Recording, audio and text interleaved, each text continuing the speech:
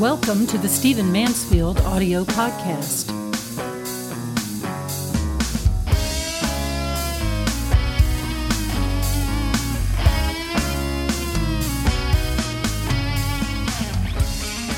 Abraham Lincoln was assassinated on Friday, Good Friday, April the 14th, 1865. And this week is the anniversary of that assassination, and I want to tell you that story because it's one of the most fascinating stories in Abraham Lincoln's life, and it's also part of, I think, a very innovative part of the book I wrote on Abraham Lincoln called Lincoln's Battle with God. In fact, my recounting of the assassination of Abraham Lincoln from the perspective that I used got probably more comment than any other part of the book. So to commemorate Abraham Lincoln, to remember him, to tell this story powerfully, and also to show you how history sometimes is a matter of, philosophy, perspective, what evidence you choose in the retelling, let me tell you about the assassination of Abraham Lincoln and some things you do not know, almost certainly do not know. If you've seen the Spielberg film, you probably saw a moment in the movie when Abraham and his wife, Mary Todd, are riding in a carriage on the last day of Abraham Lincoln's life. And they are feeling good. It's a beautiful spring day. Washington, D.C. is just alive with color, and the sun's out. And perhaps more important than all of that, the war is pretty largely won. It's pretty obvious the Union's going to win. The stress is lifting. Appomattox has happened. And the Lincolns are sort of recovering themselves, recovering their relationship a little bit. It's been a long, hard war, and they've lost a child while in the White House. There's been great grief and tension and bloodshed, as you know.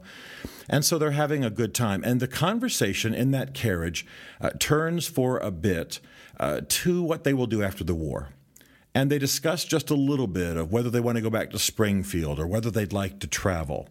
Now, if you saw the Spielberg film, you heard Abraham Lincoln say in that carriage something that you probably had never heard before, and that is that after the war, he would like not to go back to Springfield. He'd like to travel abroad to rest, and in the film, he says he'd like to go to the Holy Land. And he says he would specifically like to visit the city of Solomon and David, or David and Solomon. And many people who saw the film had never heard that before. Many people who saw the film had just said, well, I've never even known that he was thinking about such a thing.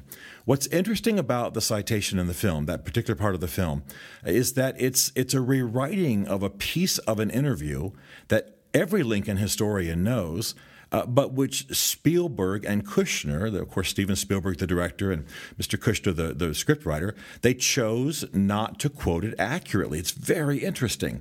In the same way, of course, that most historians don't treat the interview at all in terms of its faith elements. So let me tell you the interview that is behind that moment in the Spielberg film, and also the rest of the story, so to speak, when it comes to the assassination, because it's usually not told in full. So they did take a carriage ride. They did talk about after the war.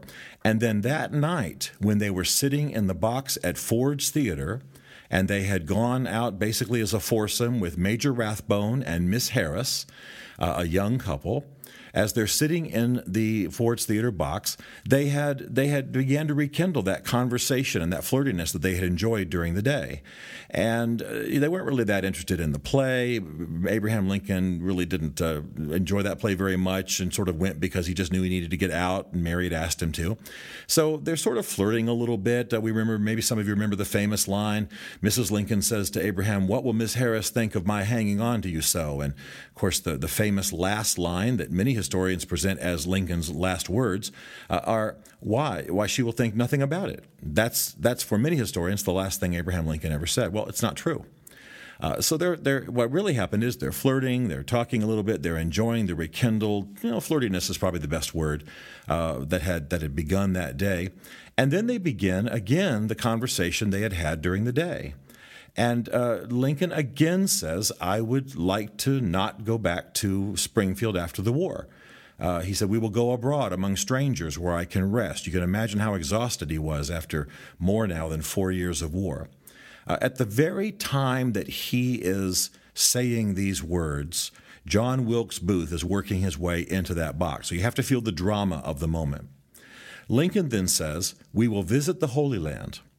And Mary's a little surprised by that, but she's listening, and John Wilkes Booth is still working his way further into the booth. Finally, Lincoln says, "We will visit the Holy Land and see those places hallowed by the footsteps of the Savior." Now, I pause here to say this is why historians often don't cite this passage, because it's a little disturbing to them that Lincoln would be speaking of Jesus as the Savior. It wasn't normal for Lincoln to do that. He didn't mention Jesus very much publicly, as was the custom of the time.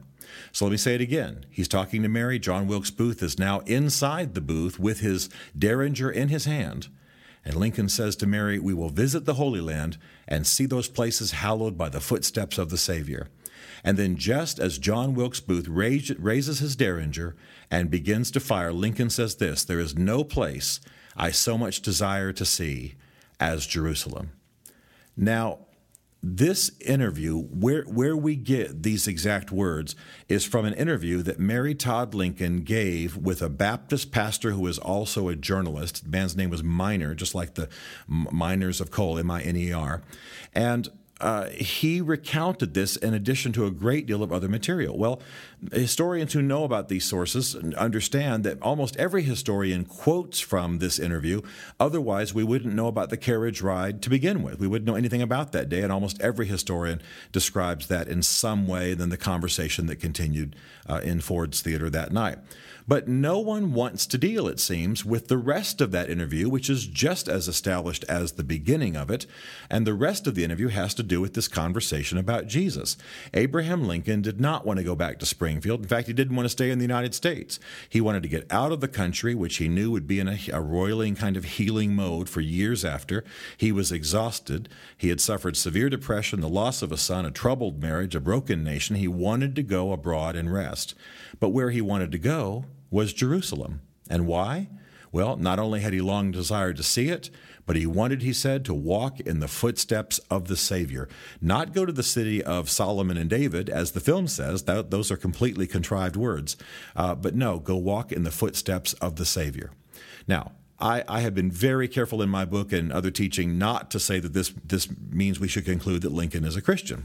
I say in my book, I don't know with certainty, with scholarly certainty, that Abraham Lincoln ever became the born-again brand of Christian. Did he make a journey of faith? Did he believe in God, the Bible, destiny, providence? Absolutely. But it is very revealing to me that these words are hardly ever recounted. You will not find them in a textbook version of the Assassination of Lincoln. You never have seen them in a movie up until the light allusion in the Spielberg film of late. I never hear them discussed. Only historians of a pretty technical and advanced level even are aware of the rest of that interview. And it really says something, doesn't it? It says something about what's filtered out of history. It says something about how even when words are recovered, they are often reworked in films. But most of all, it says something about Abraham Lincoln. For anybody to say that he was an atheist, for anybody to say that he was a man who did not believe in God or was anti-Christian, I've read all of those terms in major books, absolutely not true. Definitely, the second inaugural address shows that he was a man who believed in God. But these words, these last words before he left this world, I want to walk in the footsteps of the Savior, and I want to go visit Jerusalem. That is a powerful statement. I think it's more poignant than any version of his assassination that's ever been told. But more important, it's true. It's what Mrs. Lincoln remembered. It's what Major Rathbone remembered. It's what Miss Harris remembered. And they were, other than a guard, the only people in the box. So before John Wilkes Booth's Derringer ball entered into Abraham Lincoln's brain and he never spoke again, he said he wanted to walk in the footsteps of the Savior and visit Jerusalem. That is powerful. It's meaningful. It challenges us to be more careful about the history we read and we write. And I think it says something about how Abraham Lincoln ended his life in terms of his faith. So be challenged to know the story, know the full story. And again, I just want to say I'm reading from my book, one of the books I most enjoyed writing of all the ones I've written, called Lincoln's Battle with God. Stephen Mansfield is a New York Times best-selling author, a popular speaker, a frequent faith and culture commentator on CNN, Fox, and Huffington Post. His groundbreaking books on faith and society include The Faith of George W. Bush, The Faith of Barack Obama, The Search for God in Guinness, and Lincoln's Battle with God. You can learn more about Stephen at mansfieldgroup.com and connect with him on Facebook and on Twitter under the name Mansfield Writes. The Stephen Mansfield podcast is produced by Isaac Darnell, who also wrote, performed, and produced the Rockin' and Rollin' podcast theme song. This is a Chartwell Literary Group production.